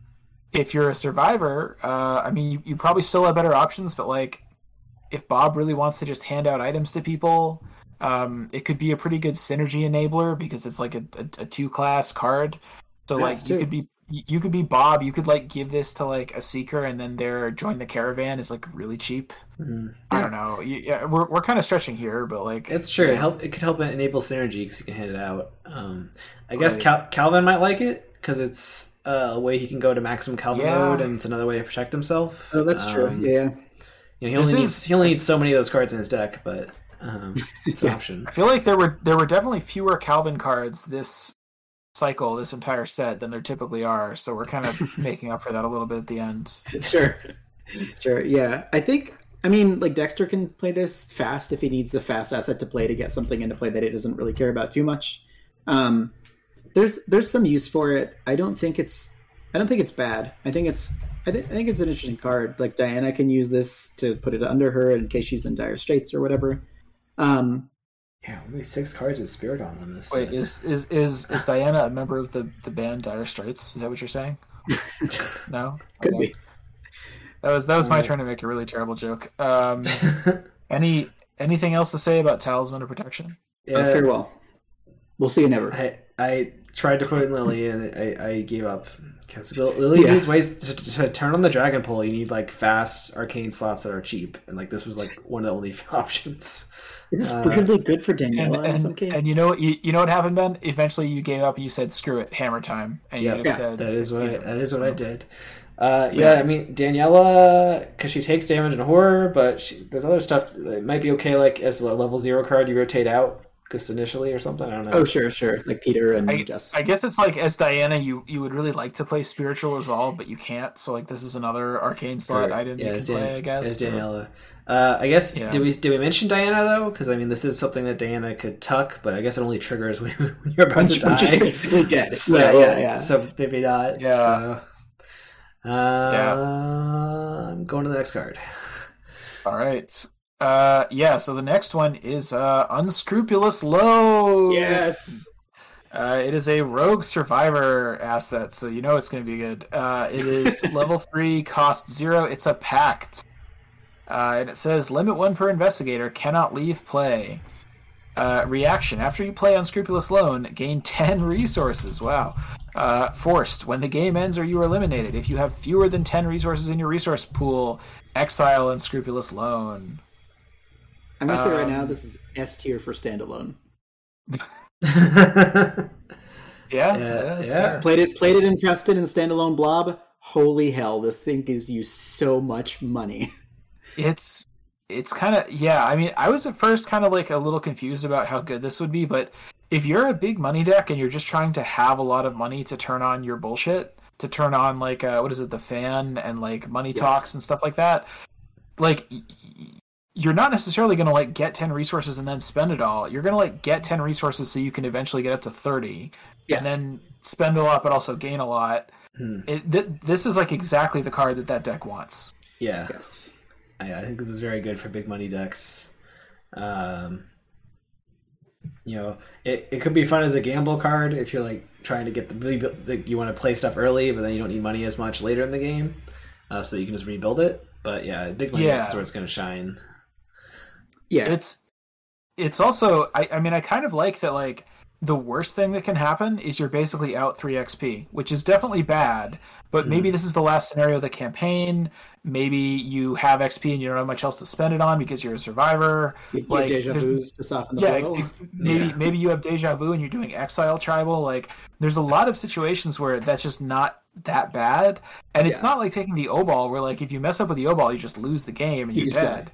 This is like, again, you're out a few XP and maybe it's the last scenario. Maybe you don't even care. That makes this seem like pretty good to me. Can we agree that this card should just be called like Super Devil Money? Because that's what this is, right? This is also a pact. You're making a pact with the bank, so is that worse? The devil? In most cases, worse than the devil. I think devil money is like you kind of like handshake deal with the devil that you're gonna like do something kind of bad, and he's gonna like hand you a little bit of cash. This is like. The devil is like investing. The devil is like your angel investor in your like A series, whatever. Like you and the devil are like in a partnership now, I think, or something. Yeah. Although maybe is this like an illegal loan? Is it actually with a bank, or is it with like a mob or something like your? It's an unscrupulous loan. So it's not scrupulous. That's what that means. Okay. No, but I think for real, this card is like kind of before this card came out. Other rogues and even just other investigators would have a really hard time doing big money, other than like Preston. I've seen Toti get to pretty high numbers, and Jenny, I guess. Yeah. This card alone can definitely elevate other people to do big money stuff. Like 0 for 10 is a ridiculous amount of money. I kind of got into thinking about more cards in terms of like how much, because big money cards, there's a lot of big money that you need to hit a certain threshold for, right? So for Black Pan, for example, it costs 3 to play, and then you need to be at 10 to get its first benefit, 15 to get its second one. So it's offsetting that goal even a little bit. This doesn't even offset that goal a little bit. Like you don't even need to have any money to do that. And the differential between this card is just nuts. Like this just fulfills everything. Like you're gonna set up your rig, right? Which might cost like a gun, maybe an ally, which would be like maybe 8 or something like that. This completely offsets that and then some. And then this is the class rogue that has access to Faustian Bargain too. So like you have 4 cards in your deck that give you $30. That's so much money. I've traditionally I've been pretty skeptical of like the just have a lot of big money decks, just because I don't think like Well Connected or Money Talks are that great for payoffs. But the fan, I mean, they just printed the fan, which is pretty serious. Yeah. So like it's definitely worth. Yeah, I mean that's worth like a reevaluation of this. Here's my question though. So if you're a rogue and you're gonna spend 3 XP on this, are you sure you shouldn't get Another Day Another Dollar instead? Like how would you compare those 2 cards? Porque no los dos. well, no, but I'm saying like which one do you go for first? I would say this because this is pretty good, but this is like if you screw up, you might lose it. You have to actually find it. You can only play 1 per. It has no icons on it, and you can only play 1 per game. You can still have 2 in your deck, right? But if you do, you kind of spent XP just to put something in your deck that you can't play or commit. I guess that's another good question. Would you get 2 of these? Yes. Knowing that you can only play 1 and that there's no icons on it. Oh, it's the one per Vesca. I didn't even notice. Depends. Yeah, depends how good your draw engine is. If you have a good draw engine, then you just get 1, I think, and you'll eventually draw it. Yeah. To your first question, I kind of feel like Another Day on $1 is going to provide a little bit more consistency to your setting up. I mean, maybe if you're like Savina or someone that like gets to look at a large chunk of their deck. Maybe you pick this up first because there's a good chance they can get it, or someone else, if there's anyone else that has a better mulliganing. I guess. Is there a way that you can, like, what if you give it to somebody? Not really. On the card itself. I mean, you can teamwork it, right? Or something? They could. Well, actually, but that wouldn't do it. No, you could play this. Teamwork it to someone else. They have to play another one. That would be like the Zedru decks in Magic, where they like give you a thing that if it goes away, you lose or something. This is like you play an Unscrupulous Loan, give it to somebody else, then play your second Unscrupulous Loan. That's the money right there. I don't really know the answer of whether you should get this before Another Day, Another Dollar. I feel like I would lean towards getting Another Day, Another Dollar first, but I don't play this type of deck, so I don't really know. I don't think I would play two of these. As good as it is, I think I probably would still only play one, just because the cost of something in your deck, unless you're playing like Cornered or something, maybe then you'd play two. But the cost of having something in your deck that is like a completely dead card after the first one is... I would probably only play one of these, but I don't know. Maybe that's wrong. What if you're playing a rogue deck with the new rogue permanent, where you can only have one of every card in your deck, but you have 25 cards?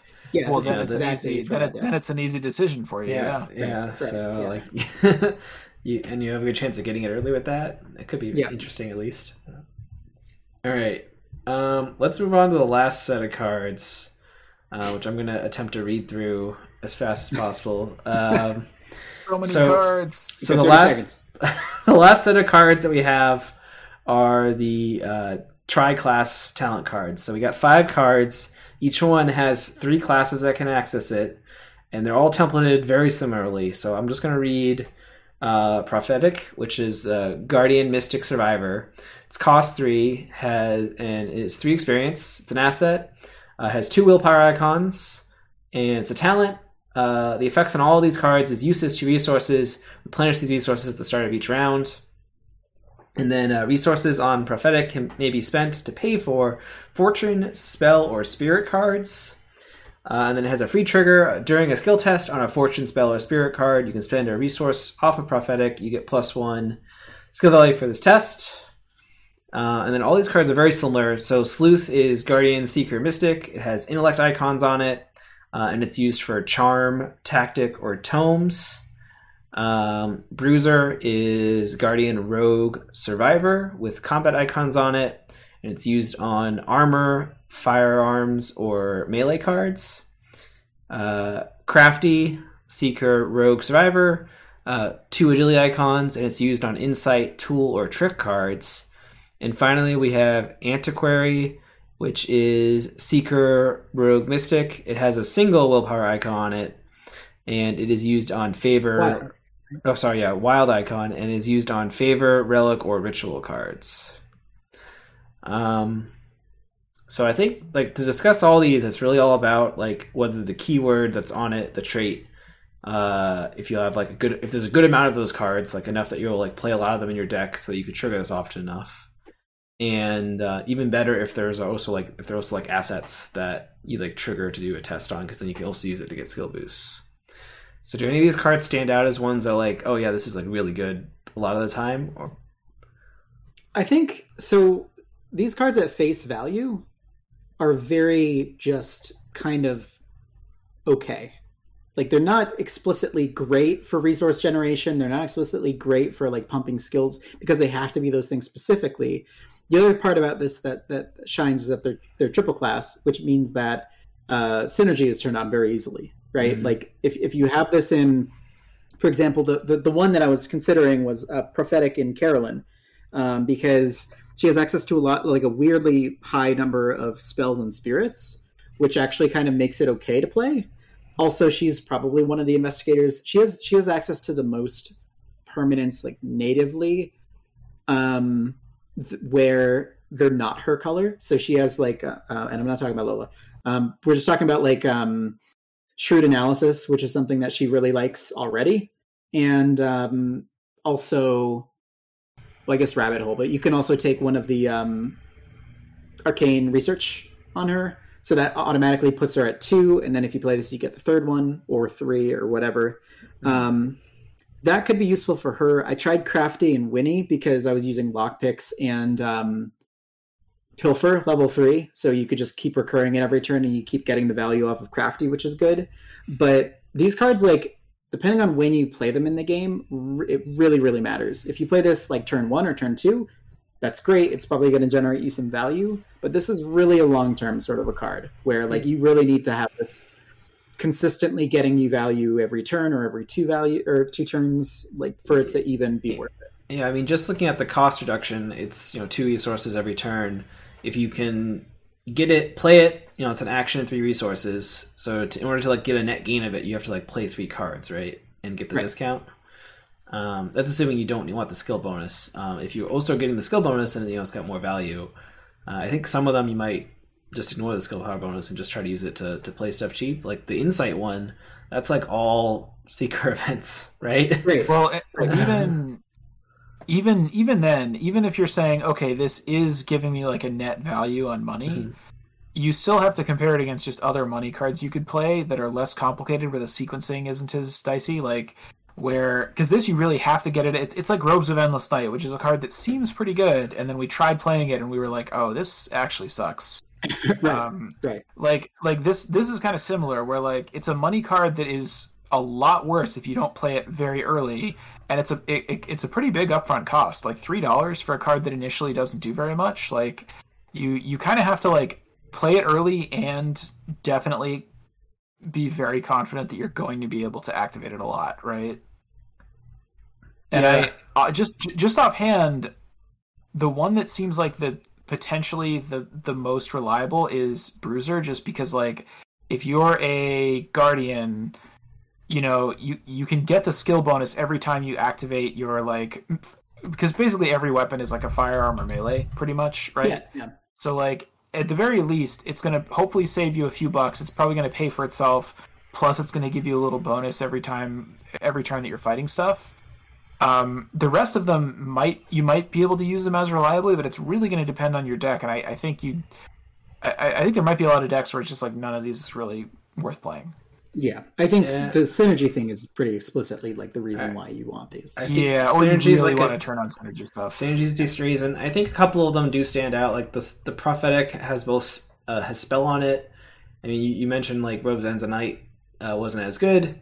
It has a similar effect to Robes of Endless Night, except it's a bigger discount, right? Robes is only -1, I think. 1. Yeah. Yeah.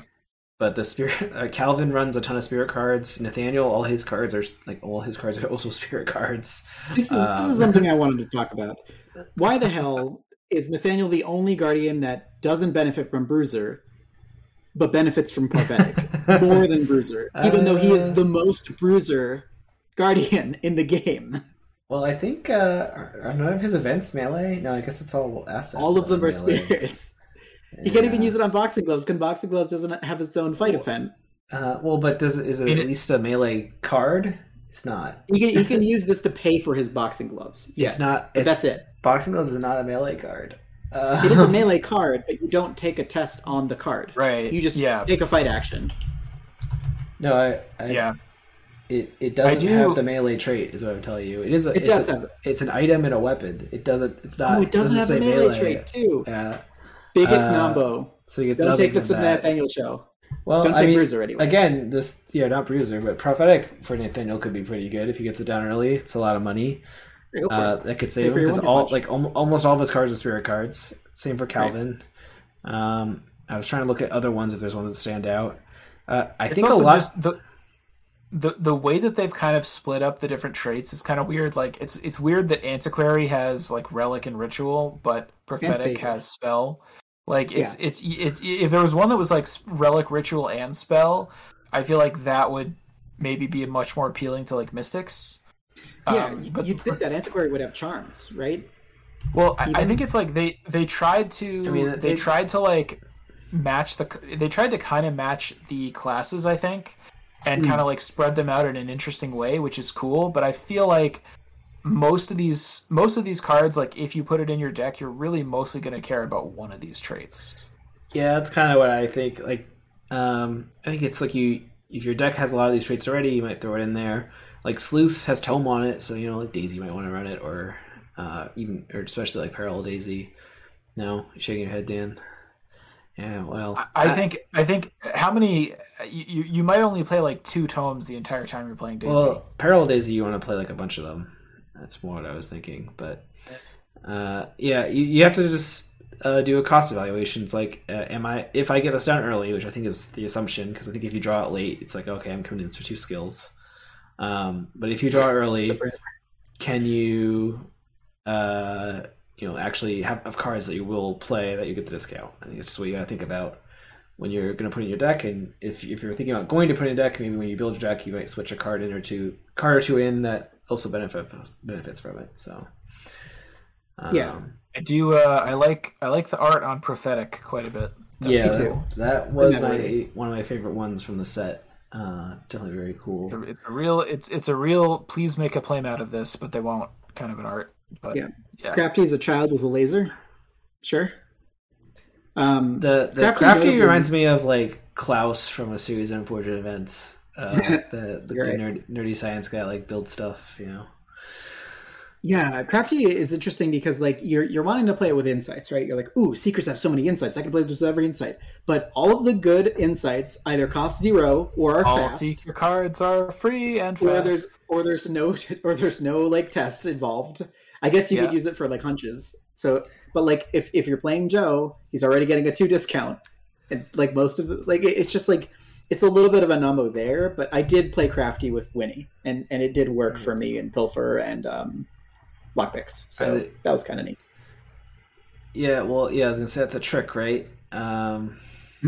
So does this somehow make Rita playable? Is there enough tricks that she can put in her deck that are too expensive to normally play? Like, isn't there like the 5 cost Survivor card that's a trick? The one that lets you like evade everything? No, it's not even a trick. Cunning distraction. It's not a trick. God, it's just a card she can take. Damn it. Nope. Yeah, I don't know. So I think they're worth thinking about because I think it'd be fun to like have a recurring resource and have that be like your main money source. But I'm excited for Dan and I to have a reason to use our recurring credit tokens from Netrunner. That's going to be fun. Oh, never mind. Yeah. These cards are garbage. They're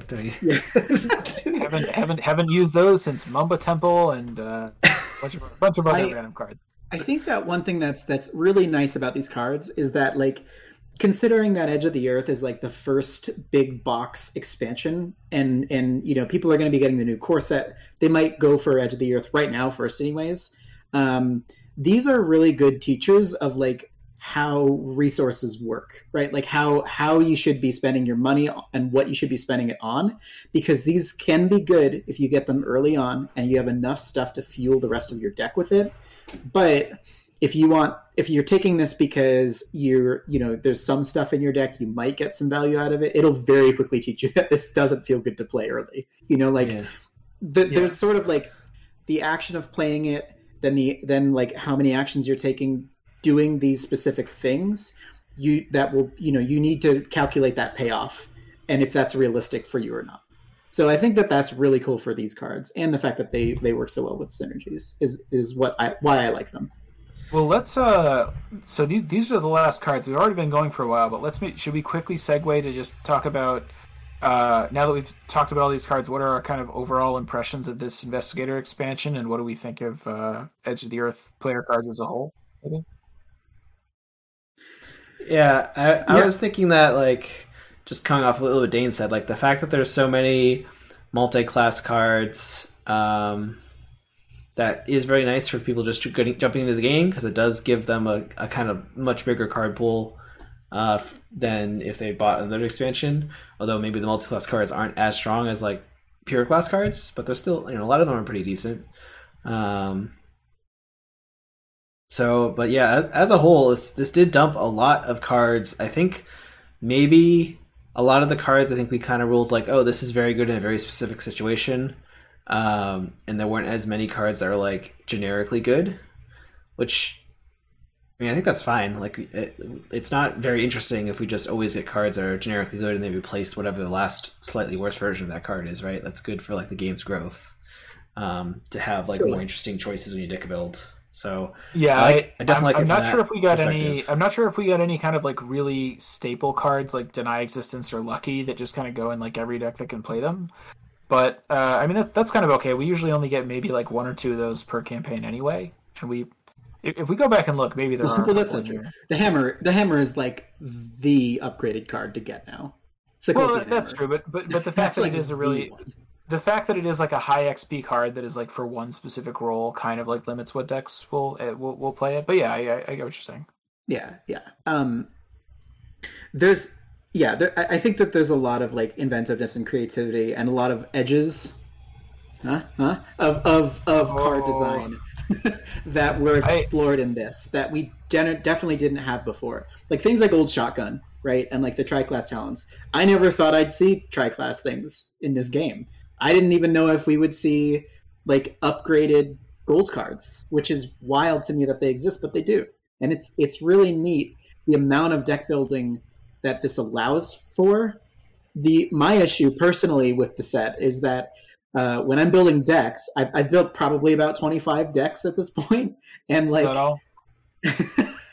and like every time I like actually start a campaign, I'm like, my arms are full, and I'm like, I want to playtest this, I want to playtest this, I want to playtest this, and I can't playtest all of them, so I have to like pace myself and test things slowly. But that's not an actual criticism at all. I love the fact that they gave us even like the starter permanents, right, where they really modify the way that you're gonna think about like the rest of your deck is great, even for beginners, because it really makes you think about how your deck is going to evolve, etc.